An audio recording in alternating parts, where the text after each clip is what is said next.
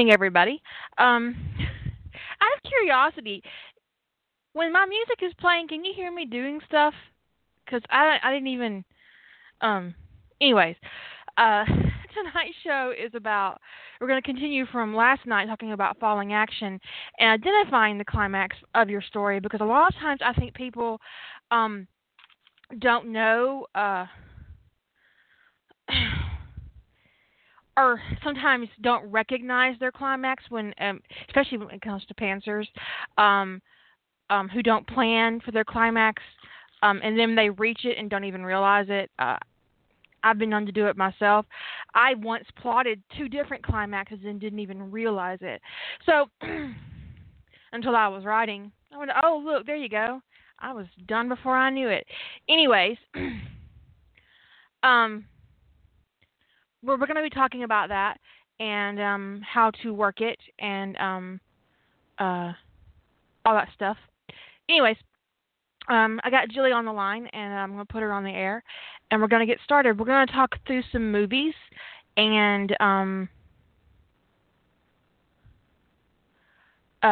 go from there. So I think that using pop culture references that you guys are familiar with would be really helpful in helping to identify plot issues and the climax.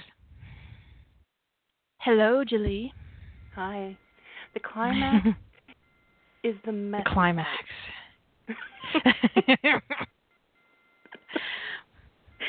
Well, Think of it very literally. When things have gotten really messy, you might just be at the climax. What I rule. Somebody's buffering. What I had thought about earlier in the day was the difference between internal and external motivations and how your plot is driven and how that can actually determine your climax. Whether you're dealing with an external conflict, like what we see in, say, Star Wars: A New Hope. There's the internal motivations of the characters are secondary to the external plot of the Empire fighting the rebels. And, of course, the climax of A New Hope is the destruction of the Death Star.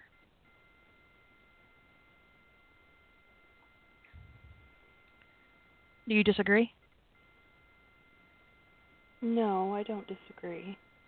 You can. I think sometimes a story can have moments.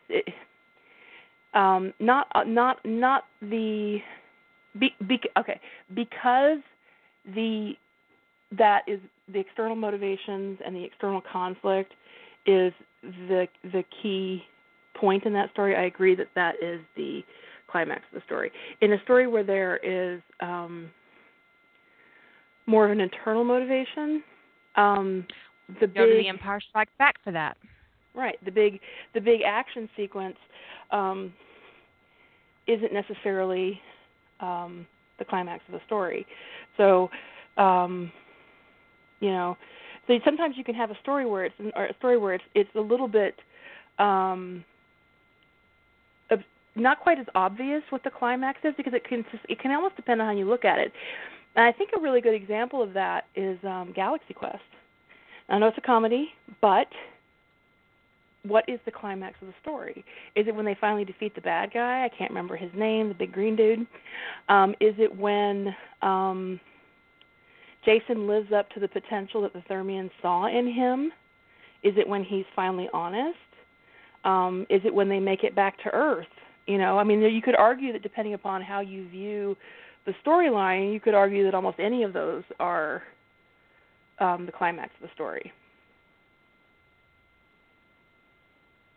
if that makes sense. Yeah, you could. Well, it depends. It's like last time we talked about plots and subplots, and there are subplots in Galaxy Quest that are resolution is achieved. Mm-hmm. And so they win the day.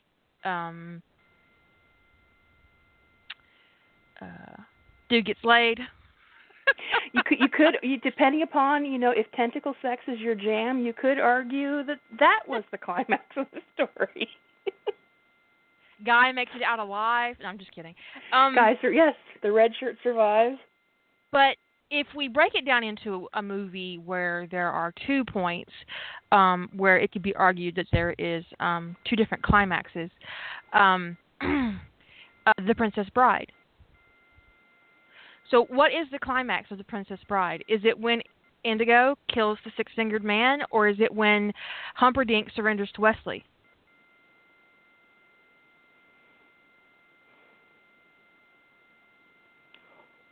Or when, I guess it's pretty close to the same thing, but when Wesley finally gets Buttercup, because it's a love story, right?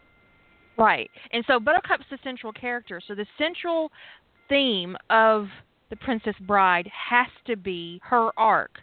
So her being rescued and Humperdinck surrendering is the climax of the movie. Indigo's climax of him killing the man who murdered his father is a subplot. Count Rugen. That's an entire subplot. So you have to recognize the difference between the main plot and the subplot, and that usually depends on your main character, your protagonist.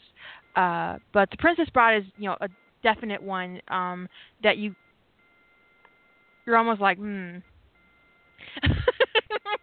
But if you keep it in your head that Buttercup is the central character of the story, her being rescued from her circumstances is the climax of the story.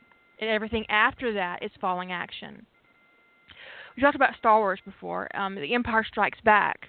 Now, some people, I've had this argument with people before where they said that Han Solo being put in the carbonite was the climax of the movie. Well, no, it's not. No, I totally agree with that. It's Vader telling Luke that he's his father. That's right. The climax of The Empire Strikes Back. And I think that that shows. It could be a couple things. It could be at the time. I think that there was a bias for Han Solo's plotline. A lot of people liked him better than Luke, so that could have just been reflective of fan bias. But I think there's also a natural bias towards action climaxes, and that was a character emotional climax in that story. It was not. I mean, granted, there was an action scene happening. I mean, he lost a hand and all. I mean, that didn't happen without action, but the big action scene or the big action moment or the big, the ceiling in carbonite, whatever that. I think there's a bias to feel that the climax of a story is explosive in some way. And I think a lot of times people don't look at what is emotionally explosive.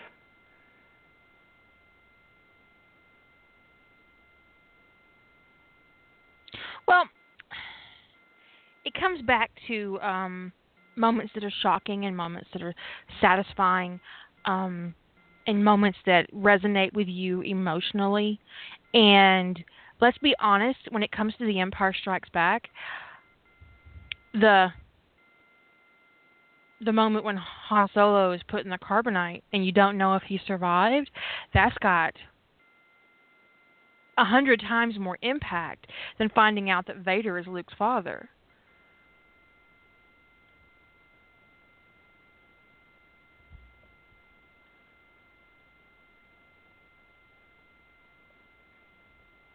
Because Luke's going to survive this. He's going to, he's going to get away. He's just hanging there. He's going to get away.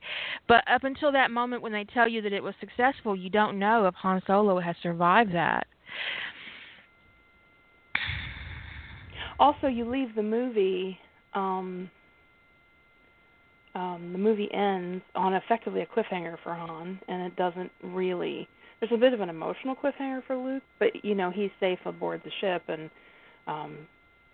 he's okay. So it's iffy, right? But structurally, The Empire Strikes Back, the climax is Vader and Luke. in the hand, and I'm your father. Well, that comes down to what the that whole New Hope through Return of the Jedi. Ultimately, the main character is Luke, right? Right. So he has to really be involved in the climax of, just like in Return of the Jedi. I think it's clear that the him defeating Vader is the now that one. It's all in one scene, but there's like a literal an action climax. The emotional climax is obviously right after. But they don't happen at the exact. They happen kind of at the same time, but they're not the exact same thing, because the whole issue with him and Vader and trying to save his father and that whole segment was, I would say, that was the climax of Luke's character arc.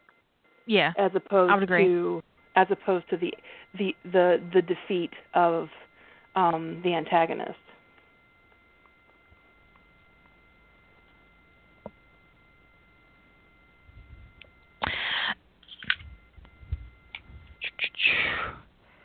And you see that the interesting thing is that in some of these, Return of the Jedi is actually a really good example to talk about climax and falling action, because in a lot of these stories, in a lot of some of the examples we've given, there's very little falling action after the climax, and some there are more. Some there's more, some there's less.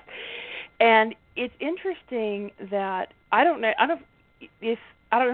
what anybody's personal opinion on this was, but I remember when Return of the Jedi came out, there was so much criticism for what amounted to the falling action in that movie. The kind of everybody holding hands around a campfire singing Kumbaya, and the astral projections of the other Jedi in the background, and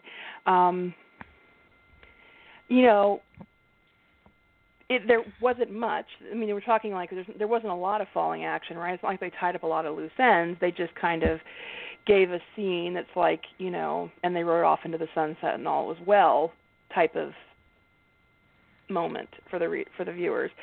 And I think a lot of people, I've wondered about the criticism of that scene. I know that I particularly found it kind of unsatisfying, but I don't know. Considering where they were in the arc and what had happened, I don't know how you could.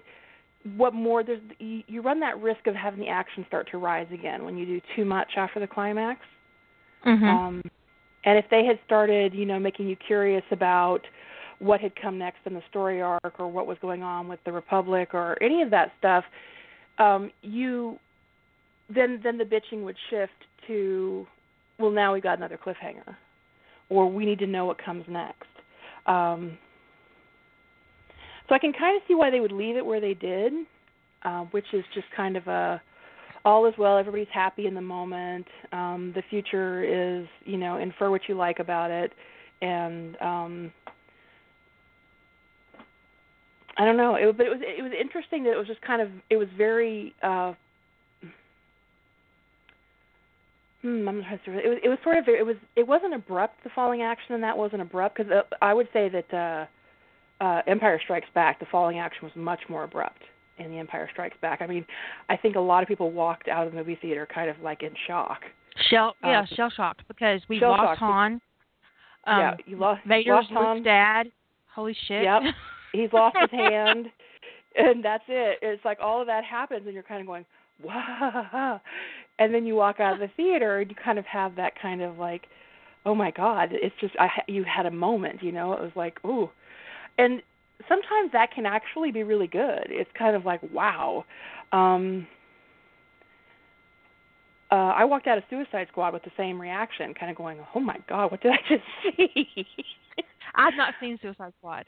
I didn't get to see it in the theater. I just was. I would actually recommend that.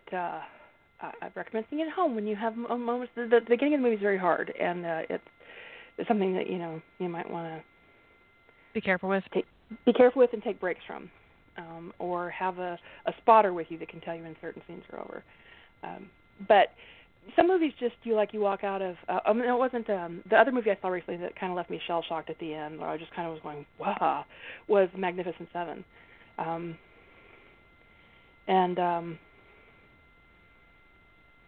sometimes with movies like that, when you walk out and you're shell shocked like that, you don't even know if you liked it or not, because you're so kind of going, what's going on here? I don't know, and maybe that's the author, the director's intent is to leave you in that place and kind of make you think, and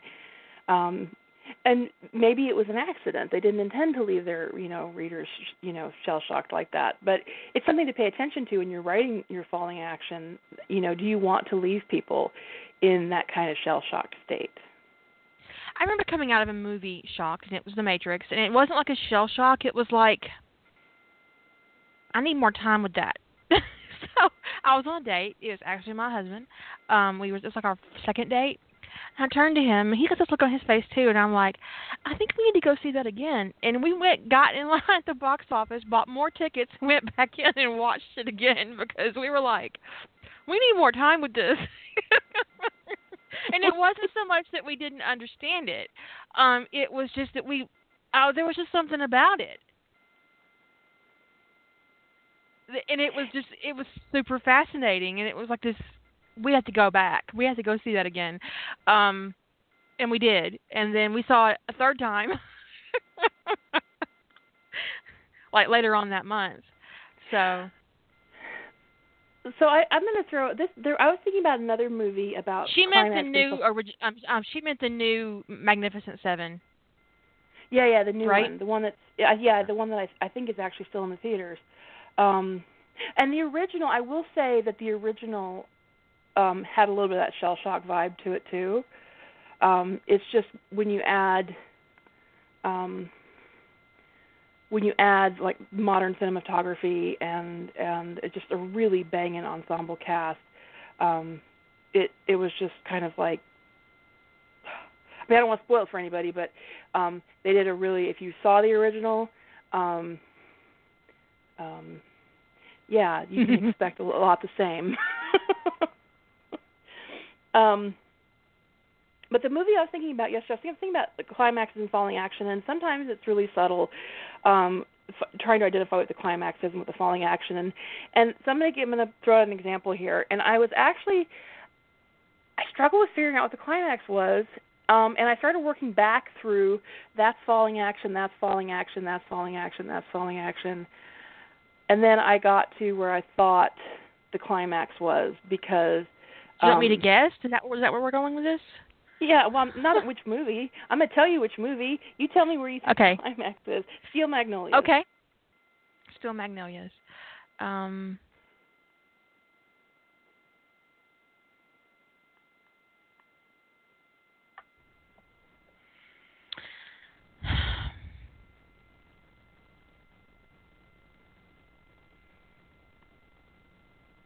When Shelby tells her mom there's going to be a baby.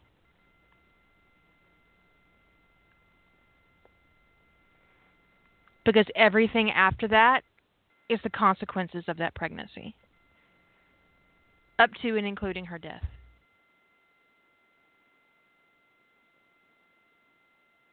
So that's what was your example. Choice? Shelby's funeral.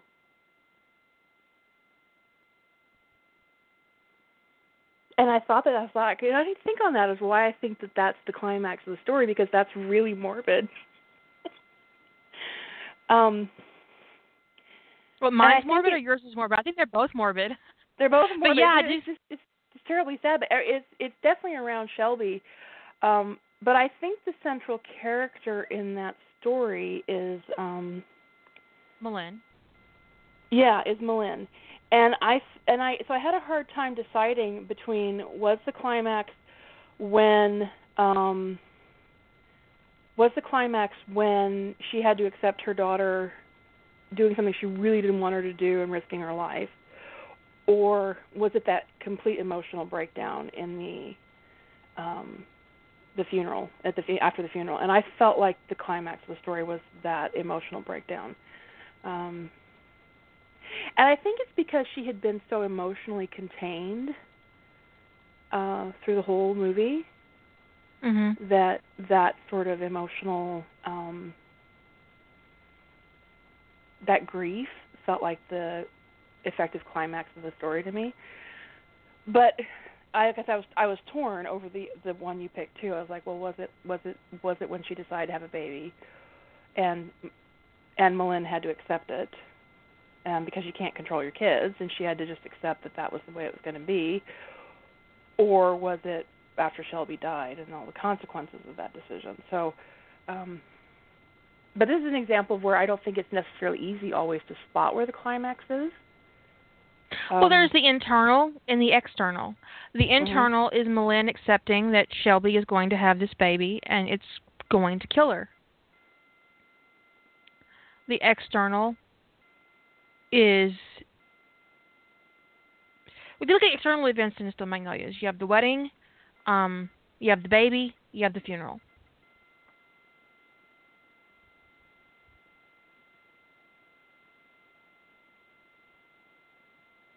In the emotional, internal motivations, you have M'Lynn coming to terms with the fact that Shelby's marrying this man and she's moving out of her house and she's losing control of her daughter, whom she spent a great deal of time controlling her entire life. And then Shelby making this decision to have a baby, knowing how dangerous it is, and then the ramifications of that. So externally and internally, the middle of the plot, the climax, is the pregnancy. If you look at the external events, the pregnancy is in the middle. That's the climax. And her death is a ramification of that. And if you look at internally, it's M'Lynn's acceptance of this pregnancy is the emotional pivot that happens in the movie. And M'Lynn goes back to being Shelby's cheerleader.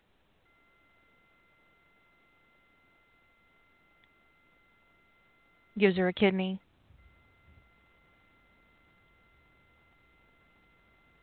Fights so hard to make Shelby live. And then she has to let Shelby go. I might make myself cry. I'm sitting here getting kind of weepy too. All the movies you could have picked. I blocked out a scene. I completely blocked out a scene, which was when she had cut Shelby's life support. Yeah. And she was the only one who could stay with Shelby through her death. I can't even. Don't stop. I'll be crying like a baby over here. But I really do believe the pregnancy, no matter how you look at it, emotionally, internally, or externally, is the climax of the movie. That's just me. I guess because I don't see everything that happened. I see the action still rising after the pregnancy is why I don't think of that as the climax. One of the reasons why I do is because of the way they blocked it. The way they set that up. We go from Shelby being pregnant, it being announced, to Jack being 2 years old. And Shelby needing a kidney transplant. Or Jack being how old he was, a year old. And for a minute there, when they're singing Jack his birthday song and they're not showing you Shelby, the implication is that Shelby's already dead. That this has killed her. And then you realize that Shelby was holding Jack. Or was she? Either way, you don't see Shelby in that scene at the start of it. And for a moment there, you think Shelby's already dead. Yeah. So that's why I kind of think that the pregnancy is the climax, because of the way it's framed afterwards. Because we don't see the pregnancy. We see Jack, and then almost like not far from the birthday is the kidney transplant, and then Shelby's dead.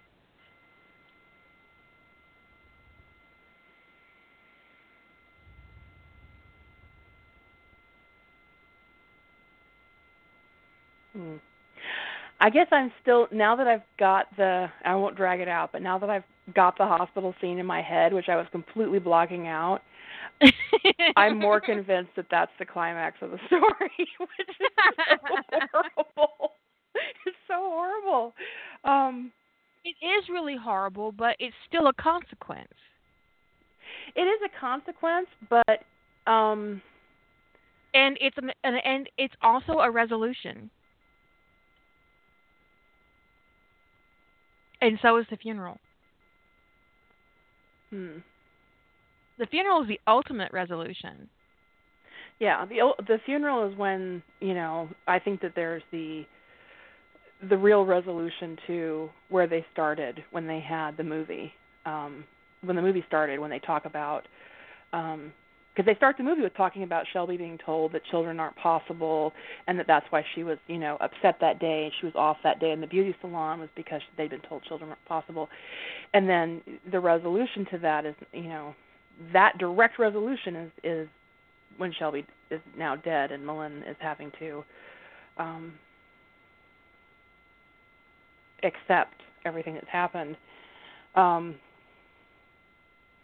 So yeah, but it's a difficult movie to identify, and I see what you mean about the death being a consequence of something that happened earlier, but you could kind of, that doesn't, I'm not completely swayed to that being the climax though, because a lot of stuff, it happens in plots or consequences of things that happen in the rising action. Agree. So so it's kind of but it's one of those things of like, ultimately probably the only person who knows for sure what the climax of that story was is the person who wrote it. He wrote it as a play, and it was actually about his real life sister. So, and I thought, and because it was about his sister, I wouldn't ask him. No, we don't need to know the climax of that man's life.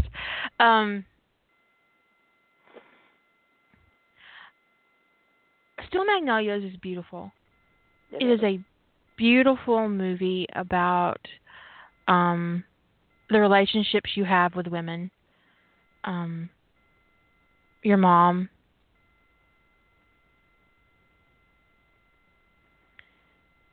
Your friends, your sisters, it's just a relationship movie about how women form connections, and it's beautiful. It is beautiful. It's a lovely story. I saw it on a first date. Oh, that was a mistake. Yeah. I make it all the way to the part where Malin's picking up Jack, and then I lose it. When he's walking down this, I can shut up. I always cry during that movie. I mean, I'm not much for crier in films, but that one, it doesn't matter. I mean, I can think about some of the scenes in that movie, and I just start tearing up. It's terrible. I mean, it's because it's so well done. It's because it resonates. It's because no one, it's a great example of having your protagonist not be perfect. No one was perfect in that movie. Everyone was flawed. Everyone was quirky. Everyone was doing their best despite their flaws for the most part. People went through weird times, but they continued to support each other. I mean, it's a wonderful example of characterization, of internal motivation. Malin's evolution through the story is just beautiful to watch, even if it is painful. And it was my favorite beautifully. character is Weeza. Weeza. I don't know how you say your name, sweetheart, so I'm just going to call you Ed. Ed in the chat room says that feels that Shelby's collapse is the pivotal point. And it could be argued that Shelby's collapse is the climax because it's a consequence of her pregnancy, and everything after that is a consequence of her kidney failure. Yeah. Yeah. But the way my head works is that I tend to connect events in a certain way, which is why for me the pregnancy is the turning point in the plot, and therefore that's the climax of the plot. Which, yes, leaves a lot of falling action, but that's just the way my brain works. And speaking to falling action, that actually can point to that sometimes falling action can be and should be abrupt, and sometimes it's half the story. Well, yeah, because if you'd have ended it, the falling action can't be abrupt in Steel Magnolias, because there needs to be closure. There needs to be movement for all the characters as they come to terms with the ramifications of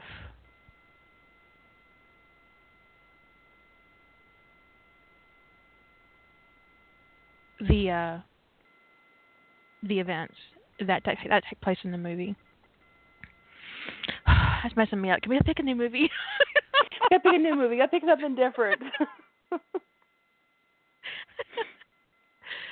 So,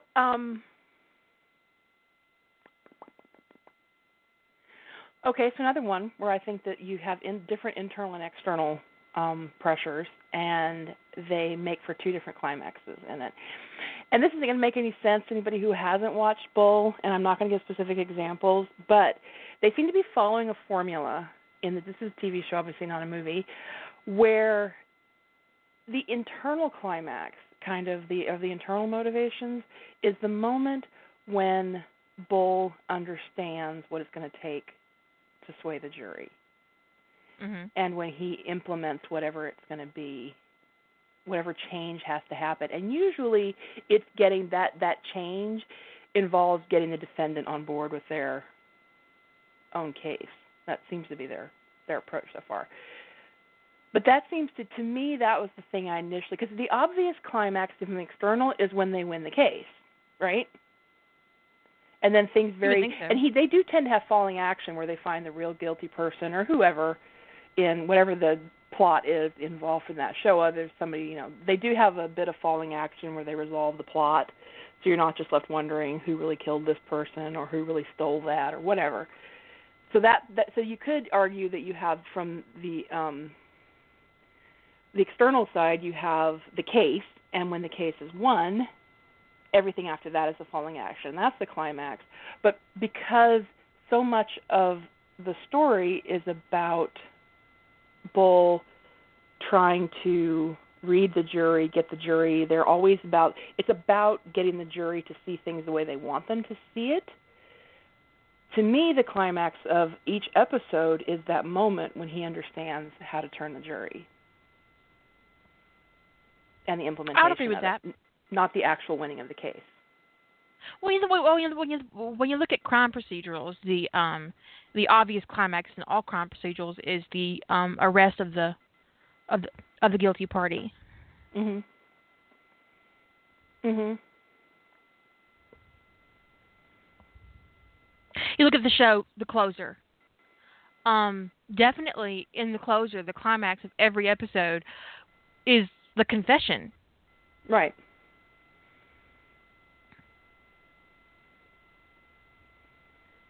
And a lot Whereas of times in major crimes, it's the identification of the culprit. Right. And a lot of times in The Closer, that confession, there were a few episodes where there was stuff that happened that was like wrapping up. The falling action actually had more to do with wrapping up the subplots going on in the episode than anything to do with the main story arc. They kind of had that formula where once she got the confession, you kind of usually didn't deal much with the suspect anymore, and you went on and dealt with the other minor things that came up, her finding her glasses or having a cookie, or it's just Law and Order isn't a regular crime procedural. No, it's a different kettle of fish formula. Because it's got two different acts. Yeah, they've got a first act with the law and the second act with the order, or the other way around. They have the cop side of it, the investigation, and then they have the prosecution. And It's a very different formula.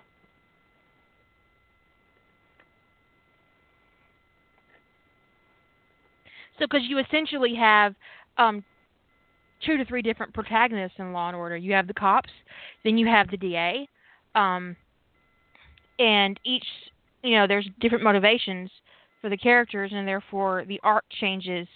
So it's just a different perspective. It's actually Law and Order. The way it's set up is kind of contrary to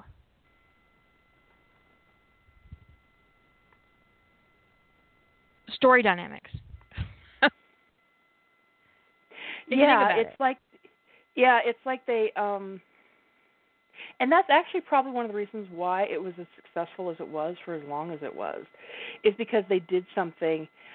I'm not saying that it's a good idea to just always break away from the rules. They did something that was just so different in crime procedurals, in police procedurals, that it made everybody kind of do a double take and go, what?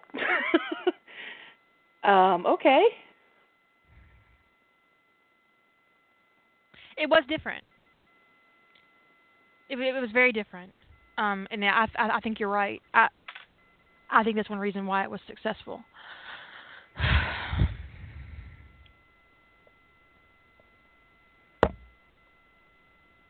But the general formula with cop shows, I mean, it seems like each show, it seems like now shows try to come up with some kind of different formula to kind of separate themselves from the pack that they're in. And sometimes those formulas work and we like them, and sometimes they don't. But often, I think one of the things they play with is the climax of what the climax is. Is it catching the person? Is it just identifying who they are? Is it cleaning up the mess? Is it, what is it? So, like, I only saw a few episodes of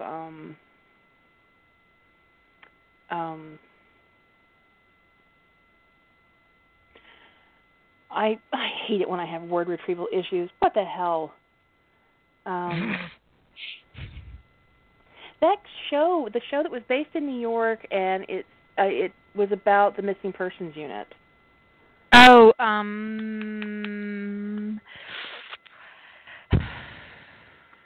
Without a Trace. Without a Trace, yes. The climax of that wasn't the arrest, although I think the arrest often went hand in hand with the climax. It was obviously the retrieval of the person who was missing, or right. Assuming the person survived, because they didn't always. So that was a little bit of a different spin, and it's oftentimes a little bit more. I think there was something kind of hopeful about that kind of kept them on the air, probably, in my estimation, a little bit longer than the show probably would have run otherwise. But, people play with different ways of finding the climax in a movie or finding the climax in a TV show to give something kind of a different spin on the same old trope, because we've all seen crime dramas. We've all seen them, and for a long time they all were just different flavors of the exact same thing. And then CSI came around and shocked us all. It was a whole different kettle of fish.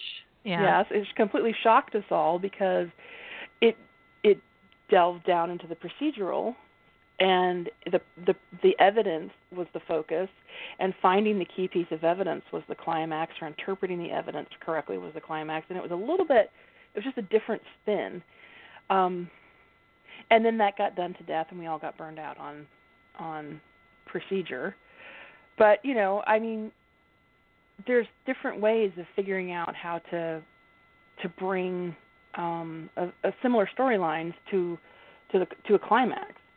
And some of these shows have what I would call steep falling action, where it's like you get the climax and then boom, you get the credits. It's like a black screen and it says directed by, and you're like, really? Oh. Really, Don? Really, Don? Is that how you want to do this, Don? Isn't that his name, exactly. Bellicero? Don Bellicero? Don Bellicero, yes. Bass asked me in the chat room if the climax of Ties That Bind is Rodney accepting John's caller. No.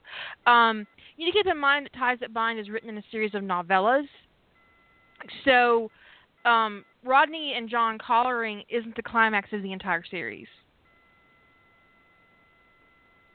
I would say it's probably the climax of that particular novella. I have to look at my notes to tell you for certain.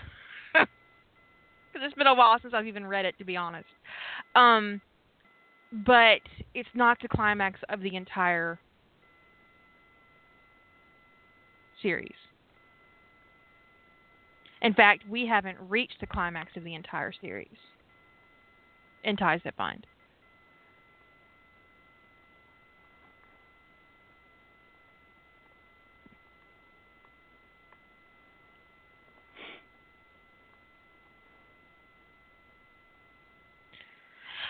No, the North Star, I mean, yes, the climax is going to come in the North Star, but to be perfectly honest, when you look at the breadth of how how I structured Ties That Bind, the natural climax of Ties That Bind is going to be when Rodney tells John he loves him. Mm-hmm. That's the climax of Ties That Bind. It has to be. Otherwise, I'll be rising. I'll be moving into rising action again, and that'll be ridiculous. Not that I probably wouldn't do it. I've known that, and I never discussed it with you because you were clearly writing a romance, and Rodney's had this internal emotional reservation, and that seemed like where that was going to go. Yeah, I mean, but just how you were going to get there has been a wild ride.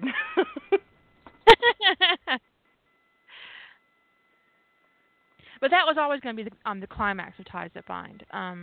Rodney admitting his feelings for John, and it's going to be a hard road for him. It's a very difficult journey that Rodney has taken to that moment, and it's not about whether or not he actually does love John, because he does. I mean, that's pretty obvious in the things that happen, especially in the North Star, when he almost sacrifices his mark for John, which you guys can see on my site as a preview.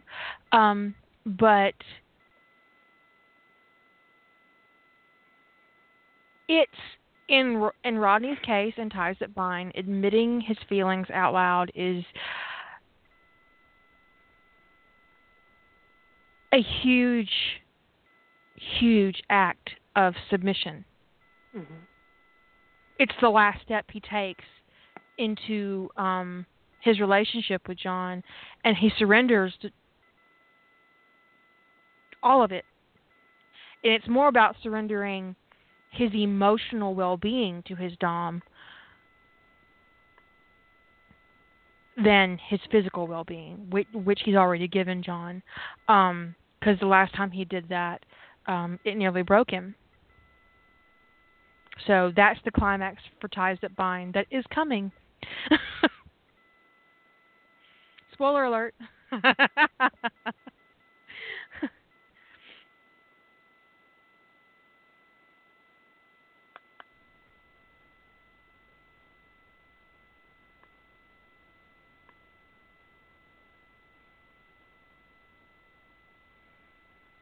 Thanks, Stark. I like my new site too. I'm really enjoying. It's cleaner. I like it. It's a lot more. It's got a lot more personality to it, and so I'm really enjoying the new look. It's the same template I run on Rough Trade, so it's really awesome how versatile that template is. So. Really, it's the same one? Yeah. I would not have suspected. It looks great. Then, if you go to the search box at the very top of my page, and there's a little magnifying glass search box thing, you click on that and put in North Star, you will find the sneak preview. It was a Christmas present last year for my readers, and it's not linked anywhere.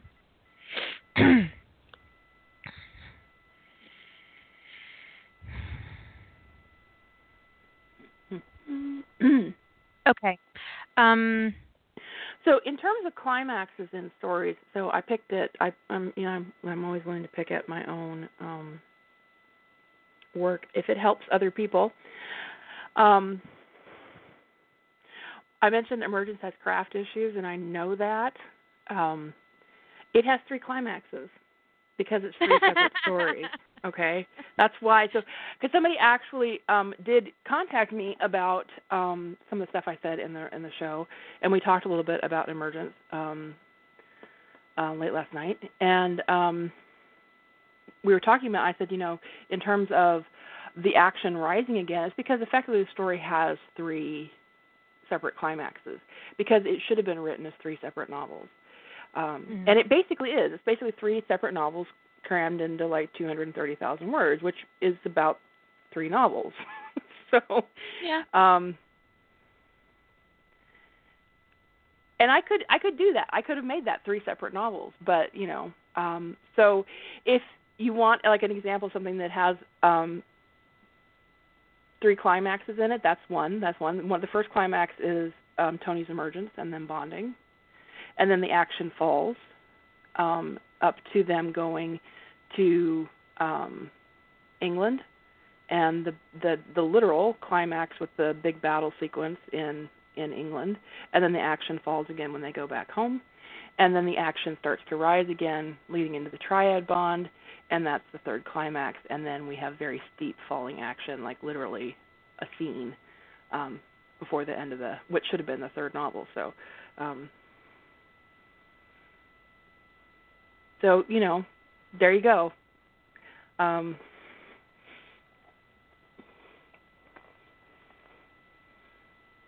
Which is when you go Emergence Book 1, Emergence Book 2, Emergence Book 3. You're welcome. I was lazy. You're welcome. And I just put it under one, put it all in one. I was saving you guys clicks. There you go. No, that was, I think if I had even given myself another month, I would have taken the time to split it into 3 novels. Because that's what's going on in that story, and that's why it's hard to identify. Because the person who contacted me said that, since you brought up Emergence, I have a hard time identifying where the climax is in that story. I said, well, you probably don't have a hard time, identifying where it is because there's 3. And you've probably identified all 3 of them. So, this is that moment when we tell you don't do as we do, do as we say. Because last night I told you guys you only get 1 climax. You got to make it count. Now I tell you get 3. But no, if I had even had a little bit more space from that, even another month to think about it after I finished, I would have gone back. Because now looking at it, I could see that it's an easy split on those 3 novels, where to split them. And I need to add a couple of some transition scenes, and it would have been done.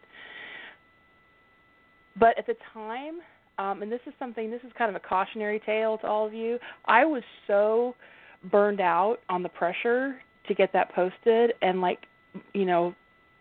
easily 5 or 6 emails a day asking where it was, when it would be posted, why did I take it down, that I just wanted it off my desk. I wanted it off my, I wanted it off. I just didn't want to deal with it. And that's why I'm over here squinting. I know, it's terrible, isn't it? And so I told myself I would never get myself into that situation again where I lose perspective about my own work. Because I knew that there were some craft issues in that story that I wasn't happy with. And people like to point out those craft issues to me, which there's nobody who sees my flaws as well as I do, so I really truly don't need it. But there you go. So I don't always, I like to have good craft, but this is my hobby, and it doesn't always happen. It's not always perfect. And sometimes my story is 3 novels in one, and so there's 3 climaxes. Suck it up, buttercups. Honestly, I mean, when it comes to fan fiction, I let my craft issues go. I have vanity scenes in there. There's outlandish characterizations. There's surreal motivations, and I don't care. Don't give a shit. But that's not what these shows are about. These shows are about how to do it. Acknowledging that I do know how to do it, even if you don't see me doing it. Well, I like doing it. I prefer to have in my fan fiction have my craft be good, and Emergence was my first foray back into fan fiction after a long break from it. So I made a lot of decisions that were, I would call them externally motivated. There was a lot of external motivation in that, but the thing is, I'm always striving to improve my craft in my fan fiction as well. But sometimes because I have a perfectionist bent and some OCD issues, sometimes I have to just step away from a problem and just either put it down and let it alone for a few months and not keep trying to fix something that seems beyond me at the time, or I can't quite identify what the issue is, or just let it go and let it be imperfect.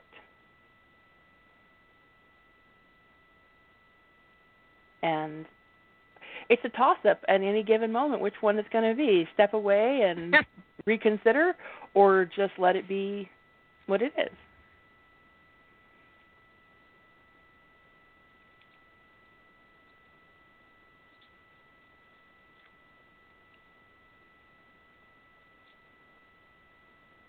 That was a big RT challenge, and it was very she challenged the shit out of me. I'll be perfectly honest, because up until that point, and I've said it before, I haven't really had a lot of up until that point, there hadn't anybody been on the site who was prolific as myself in the challenge, and she pushed me. I was like, bitch, what? Post again, damn it. How many words she got? I got really competitive with her, and I didn't even know her. But so yeah, it kind of because I hadn't had that before, because nobody else in the challenge at that point was putting out that kind of word count.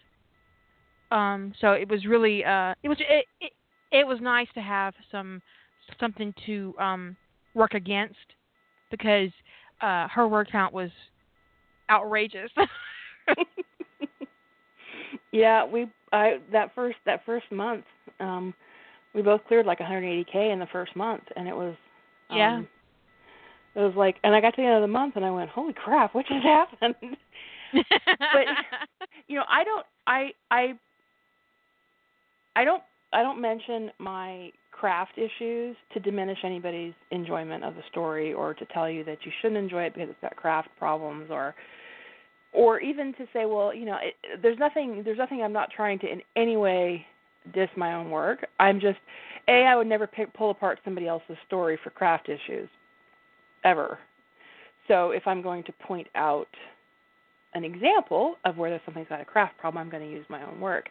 And of the things I've written, that one has the most. So that's why I picked on it. I think that if I had a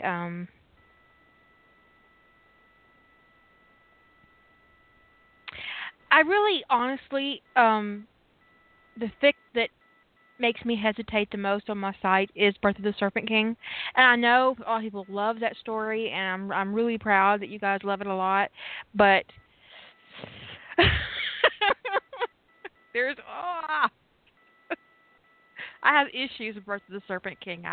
I really do, but it's because I pantsed it, and that's what happens when I pants, and I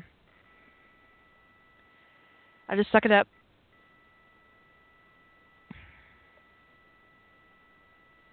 But doesn't it feel loose when you read it? I mean, doesn't it? Loose? I wouldn't call it loose. No. No. I think that your plotting tends to be super tight, and your scenes are are very sharp about their focus. So I don't know that I would call it loose, but I do think that there's a couple times where in Birth of the Serpent King that you Go ahead. It's fine. I won't cry. It's just there's not as much. It's not as sharp in some areas, and I don't mean that it's not, that sounds negative, and I don't mean it that way at all. It's almost like it's almost more like a stroll through the park rather than a sprint. A sprint from point A to point B. You know what I mean?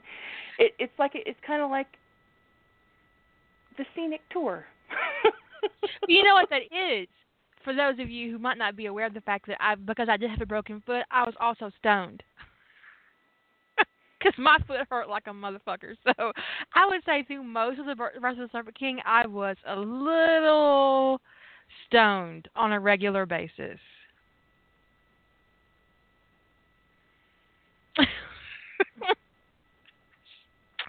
So if Harry was stopping to smell the flowers, it's because I was high on Oxycontin, which is the only painkiller I can actually take over the counter that won't give me an allergic reaction. So my options are either a morphine shot in an emergency room or Oxycontin. And so yeah. Yeah, I think that was it had more of a I mean, I loved it. It didn't have that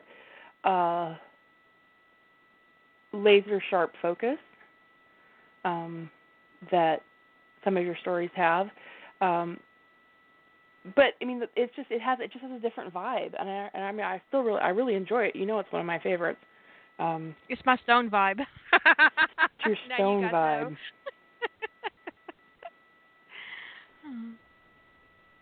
Structurally, I'm most proud recently of Harry Potter. I'm Courting Hermione Granger. I'm very proud of the structure of that particular work.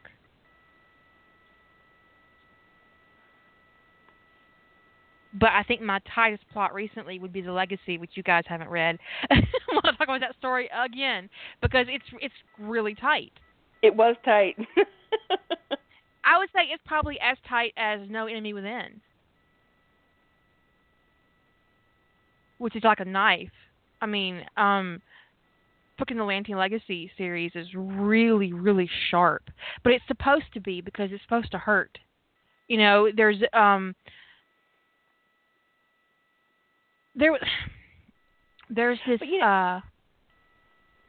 they're betrayed by Earth, and when I was structuring it, originally that story was actually literally called Left for Dead and Pegasus. And so I wanted to structure the plot in such a way that it hurt. That there was like this sharpness, this emotional sharpness for the reader. And so I don't know if I actually accomplished that, but that was my goal going into the plot. You did. You definitely did. And in Legacy, you can tell me to shut up if I'm like, saying things I shouldn't. You were so sharp in your first draft. This is just from the way I read what your comments were about it, that it was almost like too sharp, and you kind of softened it a little, if that makes sense. I did. I had to in your edit soften it because it was. It was. It was like it was the it was like, oh, here's a sword, fall on it. Well, literally. I don't mean that. Literally, there's a scene where James has a sword, and you'll just have to wait for it. But my first draft was literally like that sword sliding in the whole time. That's the way I felt, and I actually didn't mean the example literally. As soon as it was out of my mouth, I was like, oh, I could have meant that literally. But it was like, this story is the sword. Impale yourself. And when you got done, it was kind of like, wow. And then you did a second draft, and it still is incredibly focused, but it is softer. and it, it's they both versions were incredible. The softer version feels more complete, I guess. Yeah.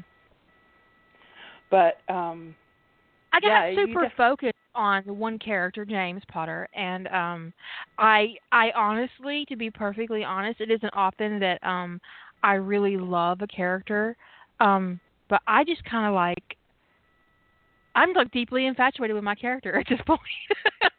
It was like, I got a crush on my character because he's different. He's different from Harry. He's I mean, he's not like serious. He's just, and there's so little about James Potter in canon, and you can do so much with him. And yeah, I really enjoyed it. Yeah, when you have a blank slate like that, and you can interpret them in a way, in a way that gives them a life that I'd never experienced before. I mean, I fell in love with him too. I was like, so yeah, I mean, it was good. It was good. And I will always now see James Potter as Matt Bomer. So I know, right? Yeah, I'm ruined. that's just that headcanon accepted. If I ever write James, I'm just going to have to say I have a feeling here is fan cast for James because that's just the way it has to be. That's just there the is way only it is. one. There can well, be that's only okay one. Because I think that in my head now, whenever I see Shacklebolt, I see Idris Elba. Yeah. Yeah, that's all kinds of perfect. I think when I was thinking about it, when you said that the stories you thought that had best, I think the story I've written this year that had the best of the published works that had the best craft was probably Memories, which is the one where Gibbs still struggling with him amnesia when he comes back, and it's as close as I've written really to a character study. It's entirely from his point of view. And for me, the climax of that story was him coming to the point where he could accept and understand the mistakes that he had made and want to fix them. Right. It was a very quiet kind of internal moment where he changed. And it wasn't like a big scene or anything like that.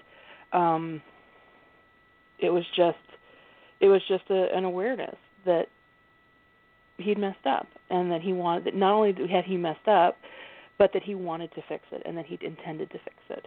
And the whole, him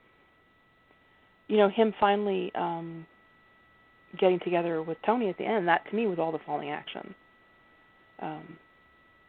not the climax of the story. And I know some people probably wouldn't see it that way, but I get to have my way on this. Because it's yours. I did the alpha read for Memories, and I remember reading it and thinking, what, girl? Where'd this come from? Because it was very unique. It was not something you'd done before that I'd seen in your work, and I didn't even know what to do with that. I was like, what? So it's always like interesting when someone that you interact with a lot as a writer does something you don't expect. Yeah, it's like, where'd that come from? What'd they do? You okay over there? This is unexpected. But I thought that one had, for me, had the best overall craft in it, in terms of the way it fell into, it kind of came out exactly the way I plotted it, and I was really happy with. I wasn't sure about, because I'd written something else entirely in Gibbs' point of view, which was Death of Silence, which was the story before that one. And this one was going to be a little bit different because it was just dealing hugely with internal motivation and not external. Death of Silence it was all about Tony, even though it was all from Gibbs' point of view. Yeah. Yeah, but Memories was all about Gibbs, and it was all about him, him changing, and him coming into an understanding about what he wanted for his life and what was important, and what his priorities needed to be, and how he had to be different to make it happen. And so that one from a craft perspective is the one that I was the most happy with this year. I was also very happy with the way It Found, Please Return came out, but that one's not done, so it's still in the editing phase. um,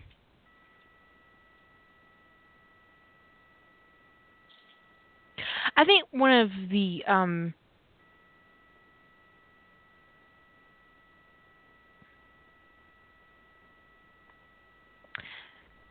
you're not gonna believe this, but my thought just fell completely out of my head. Oh, that happens to me too. It just, I promise I'm not that old. It just flushed right out on the floor. I don't even know where it went. It rolled away. Where'd that go? Oh, fuck it. So,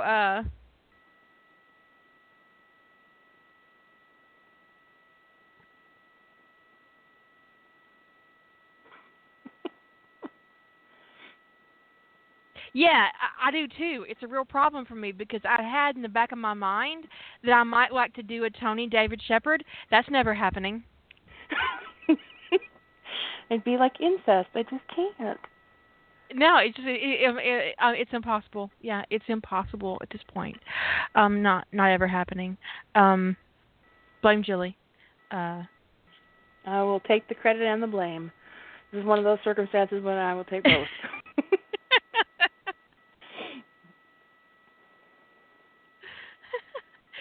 But yeah, I did have it kind of like percolating in the back of my mind. Yeah, and it would have been really pretty.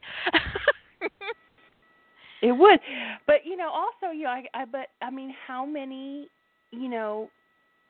Tony other pairings have I given people to kind of open up the possibility of him with somebody else? There are other options, My favorite is Steve McGarrett. I mean, that's no lie. That is the mothership. I don't even what. Come on. It just the moment it hit my brain, it was like, oh, I'm done. Yeah, that's good. But because of all the different pairings I have, I like him in a lot of different pairings. So I have one with Don Epps in the works, and I have several with Steve in the works. I started one. I don't know if I'm ever going to do anything with this. With him and David Rossi. But then I kind of wrote this father vibe with Dave in a story, and I just can't get that out of my head now. And so that is going to like die on the vine because sometimes your own headcanon just gets in the way of your characters getting laid. I did a thing to myself. I was really on board with Tony Ian until I wrote Ian Edgerton with Garcia, and I did a thing to myself. You owed? I think yeah, I OTP'd myself. It's terrible when that happens. Now, I can OTP myself, or it's not even OTP. I can mothership myself and still, because I wrote that one short with Tony Garcia, and I was really digging it, and I kind of got an idea for a longer story, probably a novella length, that I kind of was sort of noodling on. And that kind of like broke my brain. It was like, wait a minute, what am I doing? I didn't have a female character list for Tony. Maybe I need to make one. But yeah, I really like Ian Tony. I've done that one. I actually feel like and I'm doing a sequel to De Novo, so I feel like I not only have done that one, but I'm going to get the opportunity to truly exercise the beast so that I can move on and not feel like I need to revisit it again. Well, I could see Tony in a threesome, and I could see Penelope in a threesome. I could not see Ian Edgerton in a threesome. Yeah, I don't see him sharing anybody with anybody. He's not a sharer. He skipped that lesson in kindergarten. I just got a feeling about that. He's not going to be, yeah.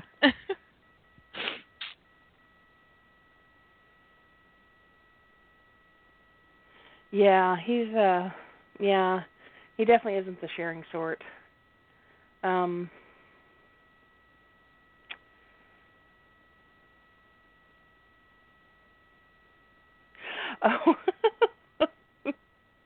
I don't know. know Phantom is probably going to hate me over this one, but I got to noodling on a new Tony Steve story, and I was somehow in my plotting, Gibbs Danny crept in. And I'm like, what is this? I know it. If it doesn't make you sharply head tilt, the idea. That's what Gibbs would kill Danny. Gibbs would kill him. Gibbs would kill him.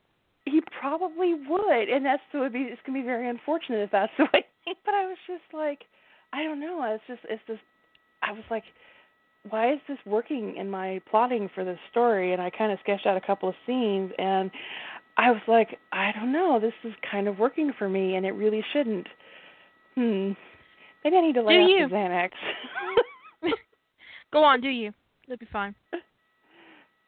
Yeah. Danny does talk more than Tony, which is amazing. Yeah, he talks a lot. Yeah. But he also is less bullyable, and if that's not actually a word, but I like making up words. He's less bullyable than Tony is. Yeah, because Danny would punch Gibbs in the mouth. Yeah, he would. See, everybody's still head tilting. There's just like, straighten up your heads, people. You don't want to spray anything. Yeah, the first time Gibbs tried to smack Danny's head, he would get shot. He would definitely get punched.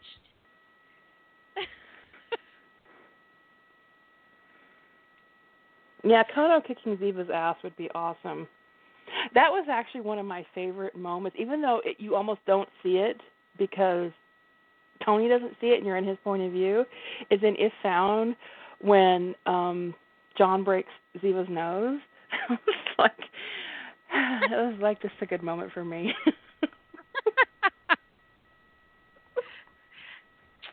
As I said earlier, you gotta have your fun where you can. You do, because I'm, it's one of those things. It's like sometimes I wonder how to warn for stuff, because I obviously don't kill anybody in De Novo. The story's done, but my plot for the sequel is that Ziva's gonna die in the sequel, and so I always disclose minor major character death. Oh. I always disclose character death. So I was like, do I need to warn people in the first novel that she's going to die in the second novel? Is that mean? I don't think so, no. No. To not tell people in advance that, I don't think so. Anybody who reads my stuff who hasn't figured out that I don't like Ziva is really missing the bus. Yeah, the bus is like 3 states away already. That bus is halfway to Albuquerque, and you weren't paying attention.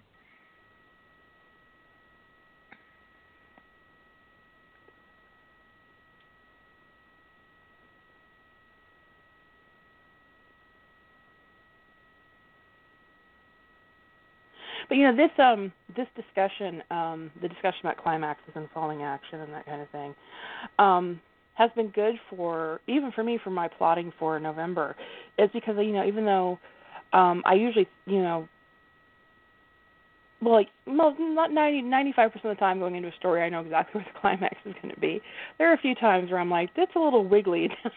It's a little wiggly in that part of the book. We'll see exactly what's going to happen when I get there.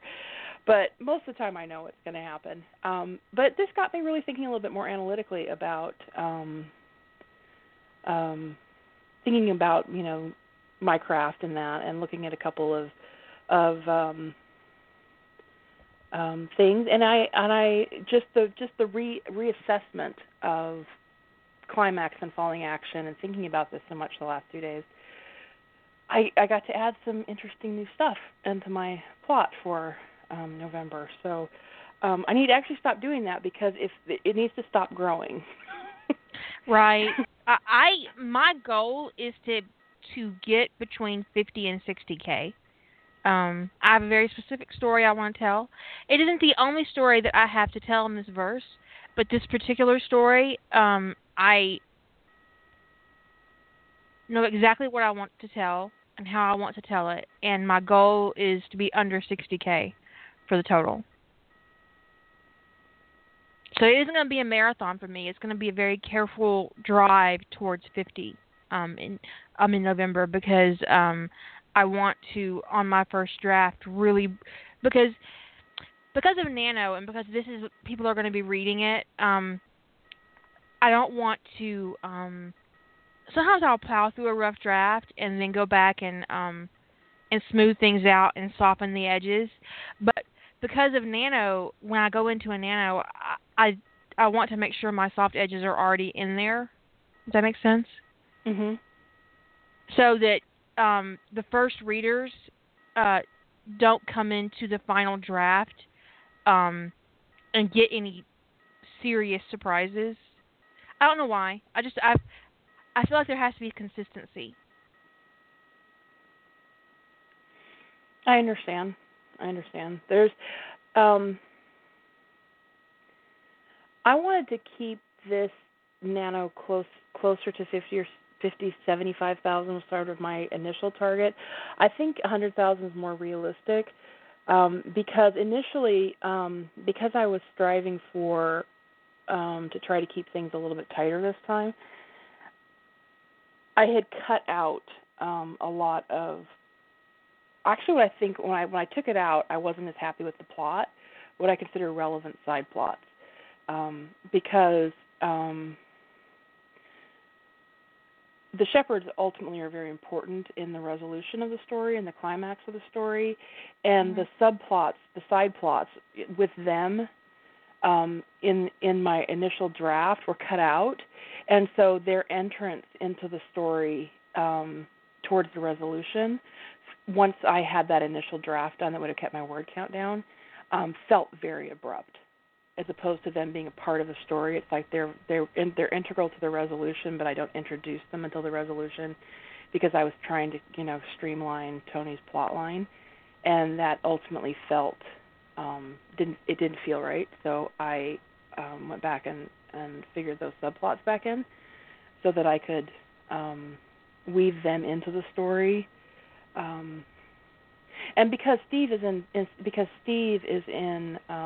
the other thing I didn't even think about, the consequence of this, and because sometimes you get tunnel vision when you're plotting and you don't think about the consequences of certain things. Steve is in Patrick's pack, so by cutting out all of the subplots and side plots with that pack, I effectively cut Steve out of the story until the resolution too. Sorry. I know, it's ridiculous, like right? You're like, what the fuck am I doing? Now, here's something that I have done something different for myself for Rough Trade. I'm trying to challenge myself as a writer, and I've separated out my plot. Normally, when I plot, I have external and internal motivations for the same character moving through my story. But this time I have, when I did my plot, I assigned external motivation events to Rodney and internal motivation events to John. And then I blended them together. So it's an experiment and it might fail. But it's about Rodney's driving the plot and John's driving the relationship. Does that make sense? It does make sense. It does make sense. And I like the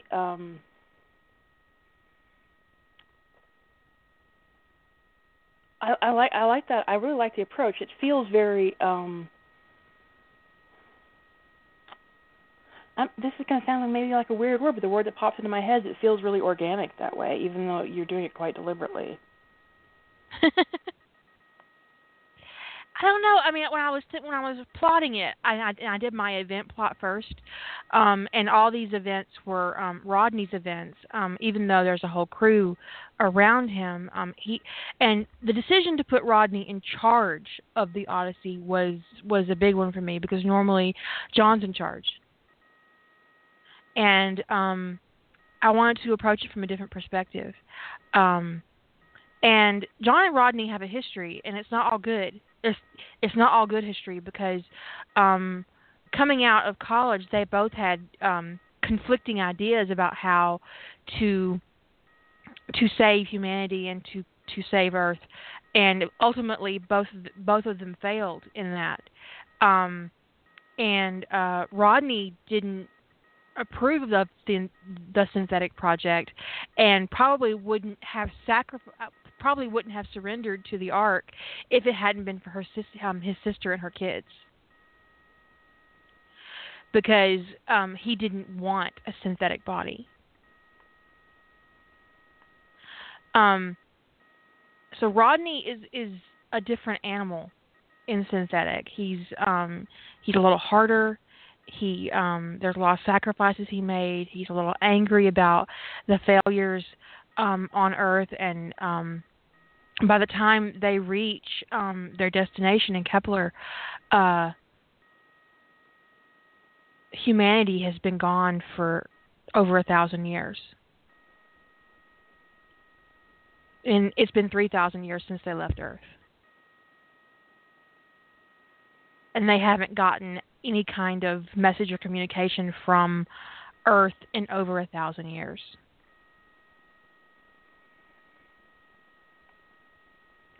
So dealing with that loss is immediate because they all went into the Ark. 3,000 years later, they come out of the Ark.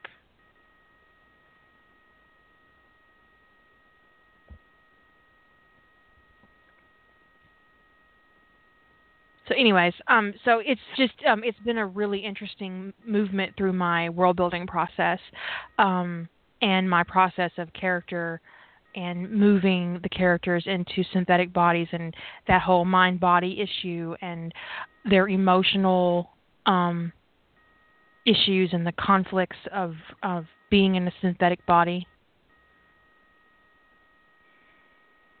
Well, and there's so much that you have to emotionally account for in what you're doing. It's such a massive undertaking.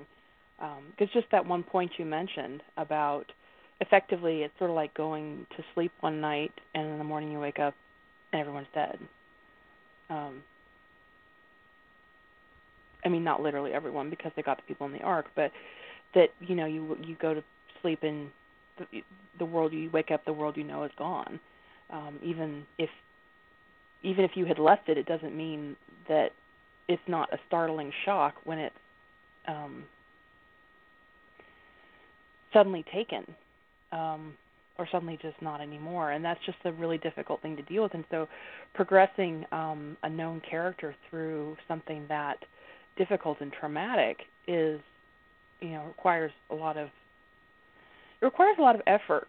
And I think that that's something that people need to kind of bear in mind about this, both writers, readers, everybody, is that this kind of progressing people, working on progressing characters through sometimes very difficult situations, it can be really draining. It can be, it might be more time consuming than people are used to it being for a writing project. And I'm going to take my time because of that. I really want to explore the psychological ramifications of it really fully. So, and like I said, I've only given myself 60K to do this, and truthfully, I'm not really good at sticking with a word count, especially in situations like this. I do have it plotted out, and my plot tells me I've got 60K, but no plan survives engagement.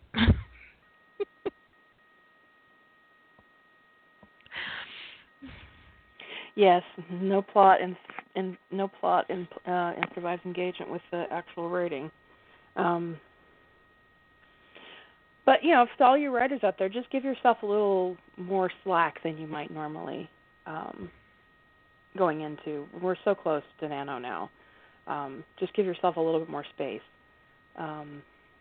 Let yourself explore a little more. If I don't know. I guess I would just for the sake of your craft, if this is what you're trying to do is work on developing characters and moving them and evolving them, is give yourself time to focus more on the craft aspect of it and what you're doing, and don't push as hard on things like, we're all striving for the 50,000 words in November, but I don't know, and I can't speak for Kara, but for me, word count is a secondary consideration in November, because getting the characters right and the world building right, that is what's most important to me, not for me, it would be weird, I think, if I didn't hit 50K in November, unless something I was thinking the same thing. But that's about it'd be weird. I mean, you and I both, the idea of not hitting 50K in a month is ridiculous. Yeah, it would be very odd, unless there's an external factor that I can't control. But all things being equal, in the last week. Yeah, all things being equal, I'm going to hit 50K. But if I didn't, because I was really focusing on my craft, this is one of those times that it wouldn't bother me. I would just kind of go. No, honestly, for me, I get more irritated when I go over my projected word count than I do under. Yeah, I mean, now it's a little bit weird because you are striving for a minimum of 50K, but it's just, this is such a different exercise for a lot of people. It's a very different exercise. To the degree that I'm doing it, this is a very different exercise for me, and I want to make sure that I give that the energy and the focus that it deserves, and not worry about other external pressures like hitting a word count or something like that. For me, because this is a very, it's going to be very emotional, I would compare it to when I wrote Emotional Clockwork.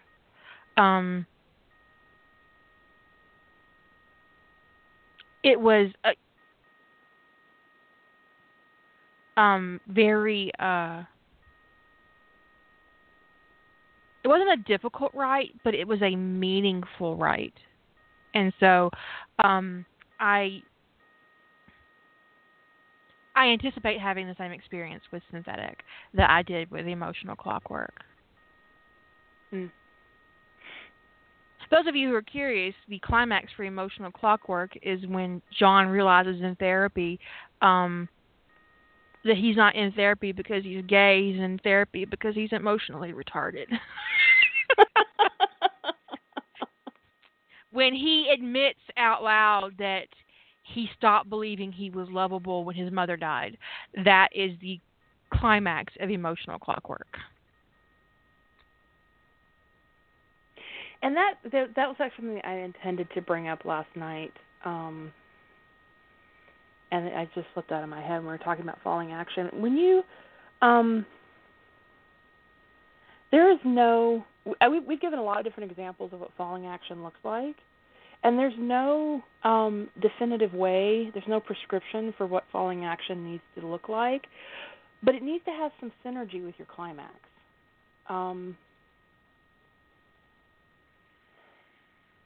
And, it's sort of like, typically you wouldn't have an action movie where the falling action is all why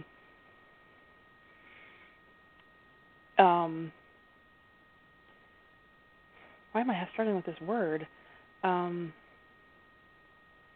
Where the falling action typically is not something like emotional growth or maturity or cementing relationships. You typically, it's just, you wouldn't move into like a kind of a kumbaya thing after a big action sequence. And we gave an example of that tonight where it just felt a little odd when there wasn't like good synergy between the climax and the falling action. And I don't think there's any, like I said, I don't think there's a prescription for it, but just it needs to feel natural. It needs to feel natural. It needs to feel like your story moving into the end. I totally did that hand thing. If I was wearing Julie's monitor, I'd have already walked like 6 miles. I've been gesturing a lot too because every time I flail for words, I don't know why my word retrieval is so off tonight, but when I'm flailing for words, my hands get extra busy as if they can summon them by magic with magical finger wiggles.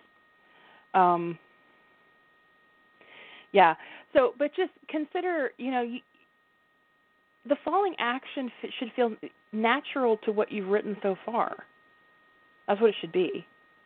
It should feel natural to your story. It should not feel contrived or tacked on. And if you really can't think of what in the world you could do after your climax, maybe you're done. Maybe you have a steep. Maybe you're that TV show that shows the guy getting arrested and it goes to black and there's the credits. Maybe that's you. Maybe that's that story. You could put Dawn in the middle of your name and move on with your life. There you go. we'll just call you the Belisario of Rough Trade and, own it and go on. But, just make your falling action fit the story. And if you've got 20,000 words of falling action, that's fine. If you've got 50 words of falling action, that's fine. Whatever it is, it's just, I think that the whole point of this is to just be a little bit more mindful about, I guess if there's one point I could say, people, it's like when you've hit the climax of your story and you see the action start to rise again, stop and think about what you're doing. There you go. There's our cautionary tale. When the action starts to come up again, stop and think. Here's some the big advice that you get when you're writing is to start in the middle. And they don't necessarily mean to start in the middle of your book or in the middle of your idea. Or they start in the middle of a moment that will draw your reader in. And sometimes, especially in formula movies like disaster movies, they start you in the middle of a disaster, like the Day After Tomorrow, when the disaster would be a climax in any other movie. It's the beginning of the movie. Independence Day, when the alien invasion would be the climax in a lot of movies, and in Independence Day, it's not. The climax of Independence Day is when the alien gets Randy Quaided. Right up the asshole. Yours. I'm back. For me, a lot of times starting in the middle, the way I write starting in the middle is the middle of something changing for my character. Because I do tend to be character focused more than plot focused. So, and that is not, there's no valuation on that statement. I know I've gotten a lot of emails and had a lot of interaction with people after I say things about my craft sometimes, or the way I write things, that I'm valuing something that I do higher than something somebody else does. I'm not. I am truly just talking about the way I do it, and I am more character-focused than I am plot-focused. So, So when I'm looking at starting in the middle, it's usually not in the middle of action. It's usually in the middle of when something is changing for my character that is going to set the tone for the story. And sometimes it's action, and sometimes it's just a moment where something is different. And so that can be what start in the middle doesn't necessarily mean bullets are flying and there's a dead body on the ground. That doesn't necessarily mean what start in the middle means. It could, but it doesn't. It may not be that literal.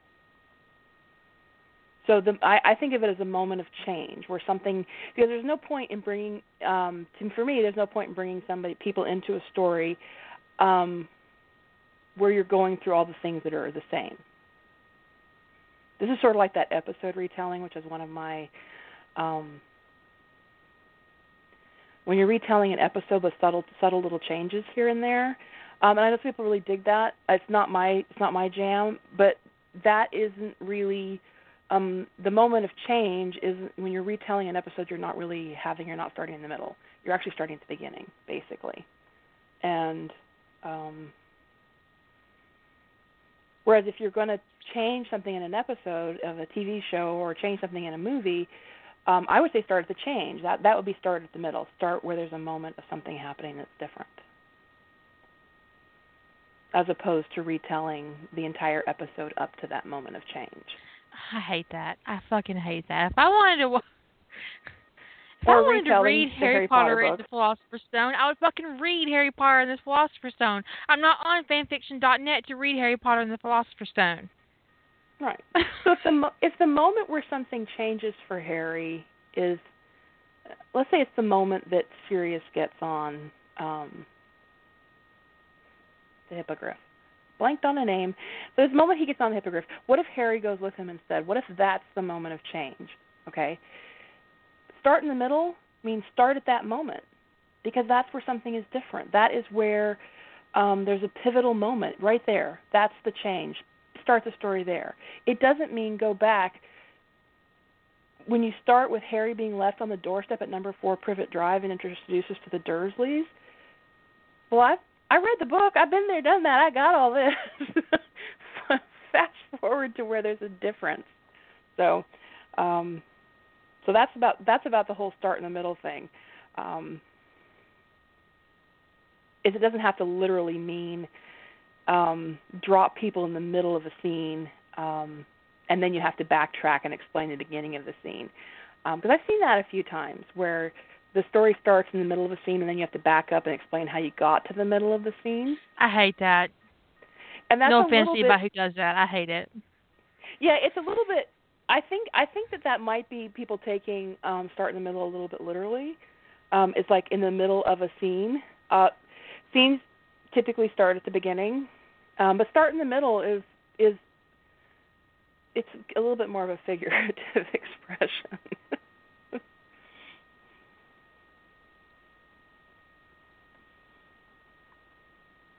Oh, someone mentioned earlier, I know that, Kira, you've talked about this before on the show, about someone mentioned, and I think it was just an offhand remark about not competing with word count.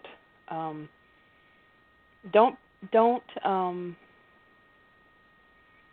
only person you're competing with in Nano is yourself, and I think that's really important for people to remember. Always. Yes, the only person you're Except for me and Jilly. I'm competing against her. I'm just kidding. It's one of those do as I say, not as I do moments. But no, that was just because the word count was very challenging for me that year, and that's what that was about. It was not about her craft. It was about encountering someone who was putting out the same kind of word count, because honestly there have been times during Rough Trade where I've slowed down and not posted as often because I felt like my productivity could be discouraging to other participants. Should I have admitted that? No, and I didn't know that because I I discovered Rough Trade as it was ending. So it was like I discovered Rough Trade. I saw a bunch of stories that looked interesting. I was fascinated. I discovered it through Lady Holder's site, and I bookmarked 20 stories. And the next morning they were gone. Oh. I kid you not. I found Rough Trade on clean-off day. And I had no clue what was going on, right? And it wasn't members only at that time. So I had no experience. I didn't know, and since I hadn't read any of those stories, I didn't know what anybody's kind of word count volume was. And so then I discovered Kira's site, and I started reading Kira's stuff, and I started following Rough Trade, and I think I watched a Rough Trade before. No, I actually signed up for the very next one. I signed up for the very next Rough Trade after I discovered it. And so I had no clue what to expect. So I just started writing, and I had no idea that 5,000 to 8,000 words a day would be off-putting for people. Some people, obviously, it wasn't off-putting for everybody. A lot of people were very supportive, but I know that. Well, I don't remember getting any complaints about your I did productivity. Though. You did. Yeah, there was. Bitches don't do that. Bitches don't do that. Don't do that. The first, I think I have some kind of comment about something like it was late in the month of some kind of comment about it showing off or something like that. And I just kind of whatever. I don't understand that where that's coming from. But I was like, am I not supposed to be? And then I was like, what? And then I kind of was like, well, but the lady who runs the site is writing this much. Why are you bitching at me? Because they won't bitch at me. Yeah. So, you know, but so I was kind of prepared. Then I got kind of a lot of when I got a lot more bitching in the second rough trade I did, I was a little bit prepared for it since a couple people had bugged me about that the first go around. But, you know, it was just and I wouldn't be, you know, I don't find honestly, when someone has is more productive, writes more than I do, gets more out than I do, or whatever, I usually am like, wow, that's awesome.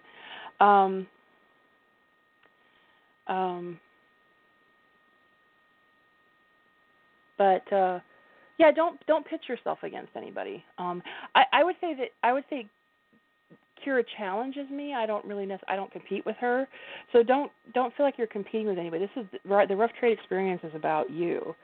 And somebody asked me if people still pick at me. I've been told I shouldn't be doing rough trade by more than one person. You know, something that was like a big double bird on that moment. It's like, kiss my ass. That's like telling me that I can't do my own challenge. Because the point was that they felt like Jilly was too experienced to be on rough trade. Well, not to be an asshole about this, but I am the most experienced writer on rough trade. Yeah, you are. By far. Well, what they asked me is, haven't I learned what I needed to learn yet? You know, it's like, haven't you gotten it yet? And it was a little bit of a dig, like, what's wrong with you that you haven't gotten your shit together yet, and shouldn't you leave space for newer writers? And I was like, but that's not what rough trade's about. Well, and it was like, Kira has never turned anyone away from the challenge, as far as I know, who signed up on time. Right. So it's not like there was the one challenge, where she said if she got to a certain, it was the first time we did Little Black Dress, where she said if we got to a certain word count, 100, that it was 100 people that I was. But damn, that was going to be like 3 projects for each person. That's 300 projects. Yeah, and we still got pretty damn close to 100, but we didn't hit it. And that was the only time you even mentioned that you would have a cutoff, was that first Little Black Dress, because our sign-up numbers were so high, it was sort of staggering. But the thing is I wouldn't count myself or any of the moderators in that count to begin with. So even if I did have a minimum or a maximum number of participants, because Julie's a moderator on Rough Trade, she wouldn't count in that total. I wouldn't count her or Lady Holder or Senna or myself or Original Tempest, because they're mods. Well, there you go. And they would not be taking somebody else's space on the list. But the idea that Jilly's too experienced to be on Rough Trade could also apply to me. And Lady Holder. So most that person who emailed or messaged Jillian told her she was too experienced to be on Rough Trade. Are you fucking serious? Because that's not what it's about. And honestly, when I encounter a writer who tells me they have nothing left to learn about their craft, I want nothing to do with them.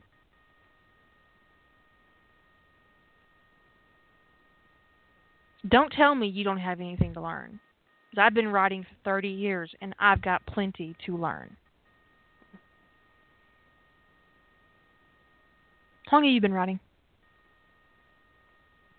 I can't remember back that far. I started writing writing down stories when I was 12, but I was telling stories in my head when I was, as far back as I can remember. Well, I count my finished book as my moment of done. Ta-da! I'm there. I mean, somebody asked me, said that I'm not published in fiction. No. Have I had something that looks like a book that has binding and paper out there? Yes. But unless you're learning to use that particular type piece of software, it's you would never encounter it. So, I have written. Well, that's the kind of publication. Yeah, it does count. It does. I mean, it counts as publication. It's different. You know, in my mind, I'm not a published fiction writer, but I've written millions of words in technical documentation, publications, contributed to books. I wouldn't even know how to. I mean, I've written multiple manuals that were 400, 500, 600 pages.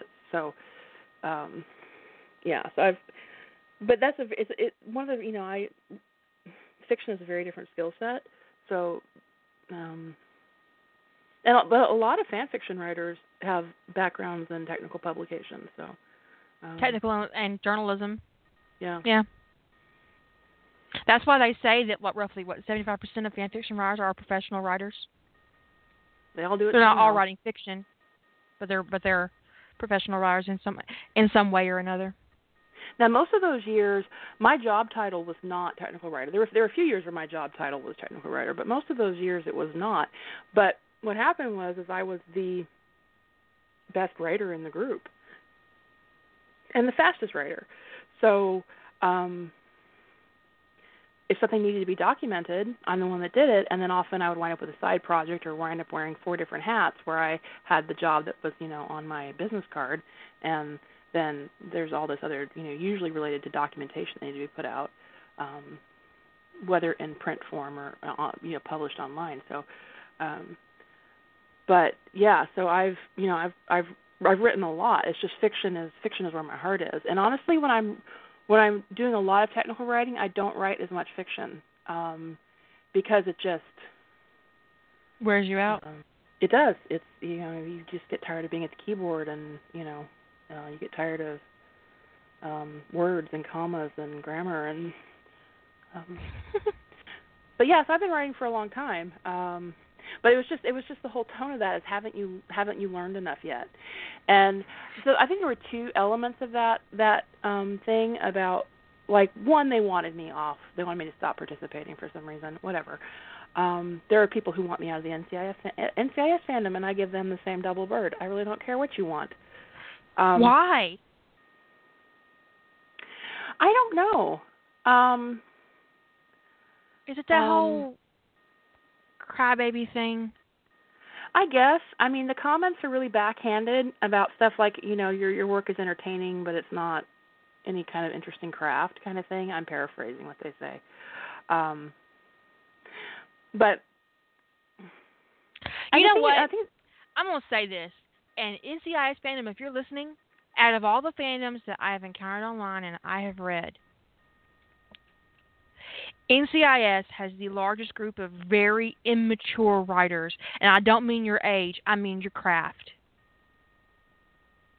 So when someone like Jilly or Xanth comes into your fandom and offers you something really well written, you say fucking thank you. Because you don't got a lot going on over there, okay? For fuck's sake. I mean, for fuck's sake.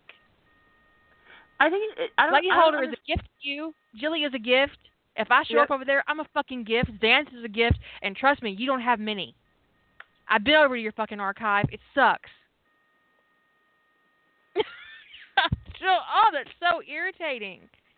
I mean, and the thing is, I mean, there are a few writers in the NCIS fandom who are just, I mean, Lady Raw is stunning. I love her work. Well, yeah, yeah. And Litgal's done some amazing but Lady Raw and Litgal both come from Stargate.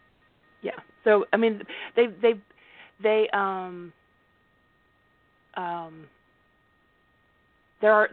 definitely, but the thing is someone talked to me. Somebody brought up the big name fan thing to me once, and I am pretty adamant about that. I don't perceive myself that way in the NCIS fandom, and one of the biggest, I wouldn't want to perceive myself that way no matter what, because I really do think the big name fan thing is actually more about writers than it is about readers. And Kira and I were having a conversation about this recently. a little bit tangentially to your Yellow Brick Road thing about how fandom is for readers and writers are second-class citizens. And the reason why I think the big name fan thing came into being is because it's the opportunity for the writer to matter more than the reader in the minds of the fandom. And so I think that it's more important to writers almost in a way than it is to readers.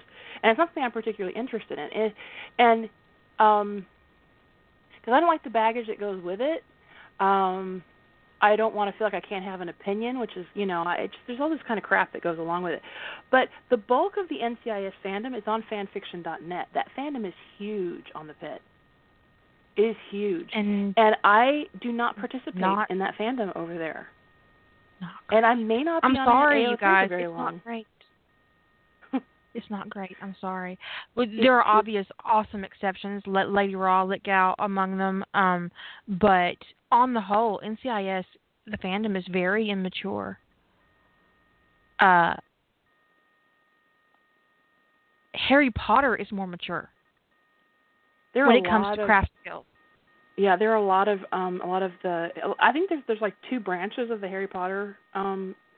There's the obvious young emerging writers. They're young. They're late teens into early 20s. They're learning how to write, and you can kind of spot them. And then there's the writers who've come in from other well-established fandoms that tended to have really good craft, like Stargate and the X-Files and stuff like that, and the Sentinel. Inception. What the fuck happened in Inception? What? I'm afraid of Inception. I mean, I find the writing in Inception intimidating. I have a couple of Inception projects, and I just can't. I don't know. There's something with that fandom. I mean, just they blew my mind when they first got started. There were a couple of early NCIS writers who never posted on the Pit, or if they did, they're fixer off the Pit now. Who have their who were incredible.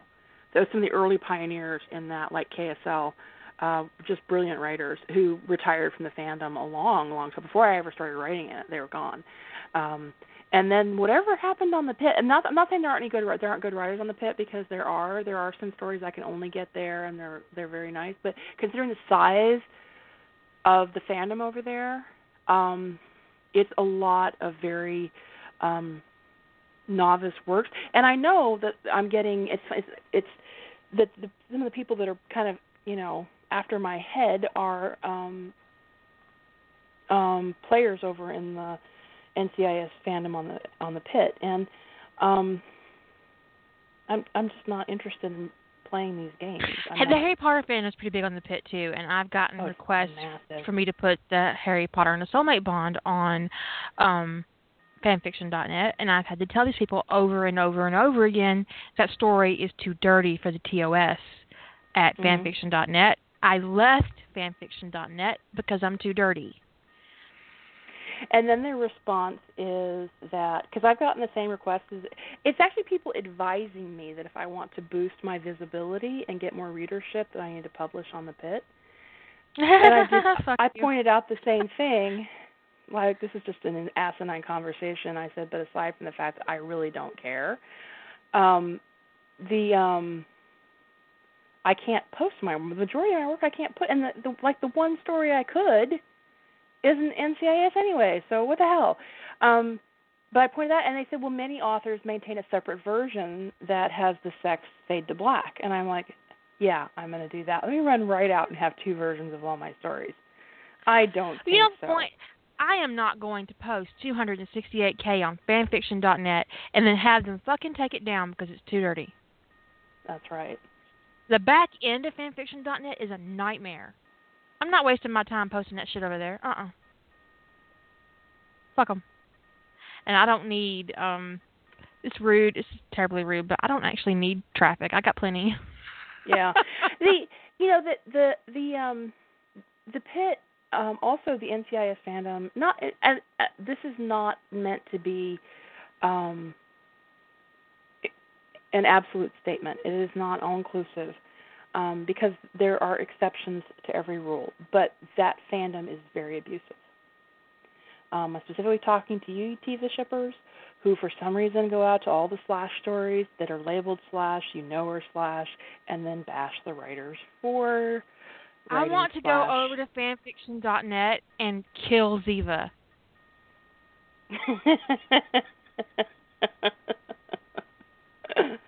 Okay.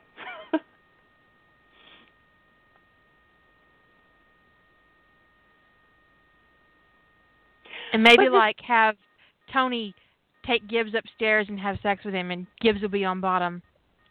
There you go. That would just horrify the fuck out of them. Just go all in. Just go all in on offending people. I do want to say one thing.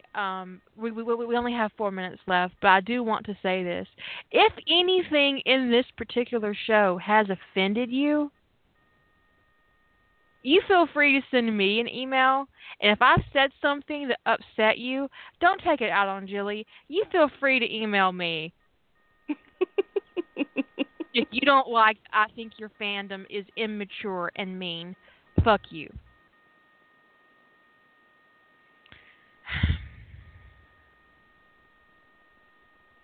I'm just saying. Because I will take my I'm gonna verb you. I'll Kira my site before I let the NCIS fandom run me off. But you don't want me to find a new unicorn. That would be contrary to your goals, I think.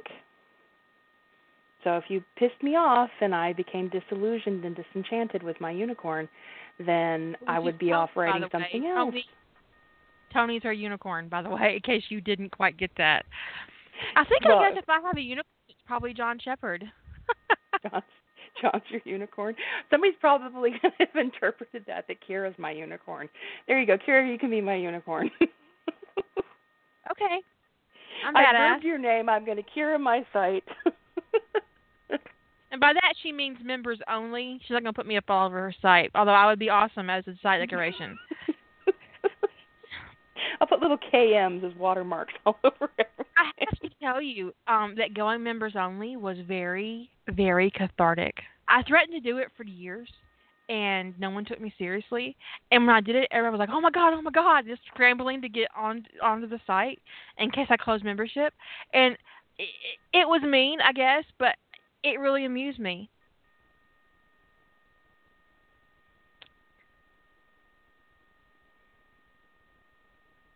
And maybe twice a week I have somebody who has a problem, making an account or whatever, so it isn't a whole lot of maintenance on that front.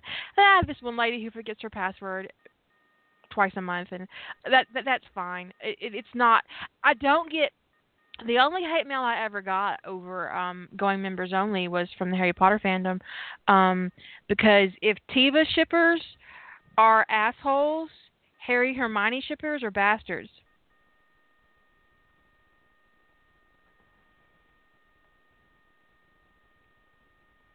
Straight they're terrible. They're terrible. They're like the Scott fans and the Teen Wolf fandom. I mean, they're just on a rampage. But I mean, you got to remember these Tiva shippers are the ones who were threatening the showrunners, the NCIS showrunners. They threatened his family when Ziva was written on, when Cody DiPablo left the show. They get, and then when she was killed, there were more threats against Gary Glassberg.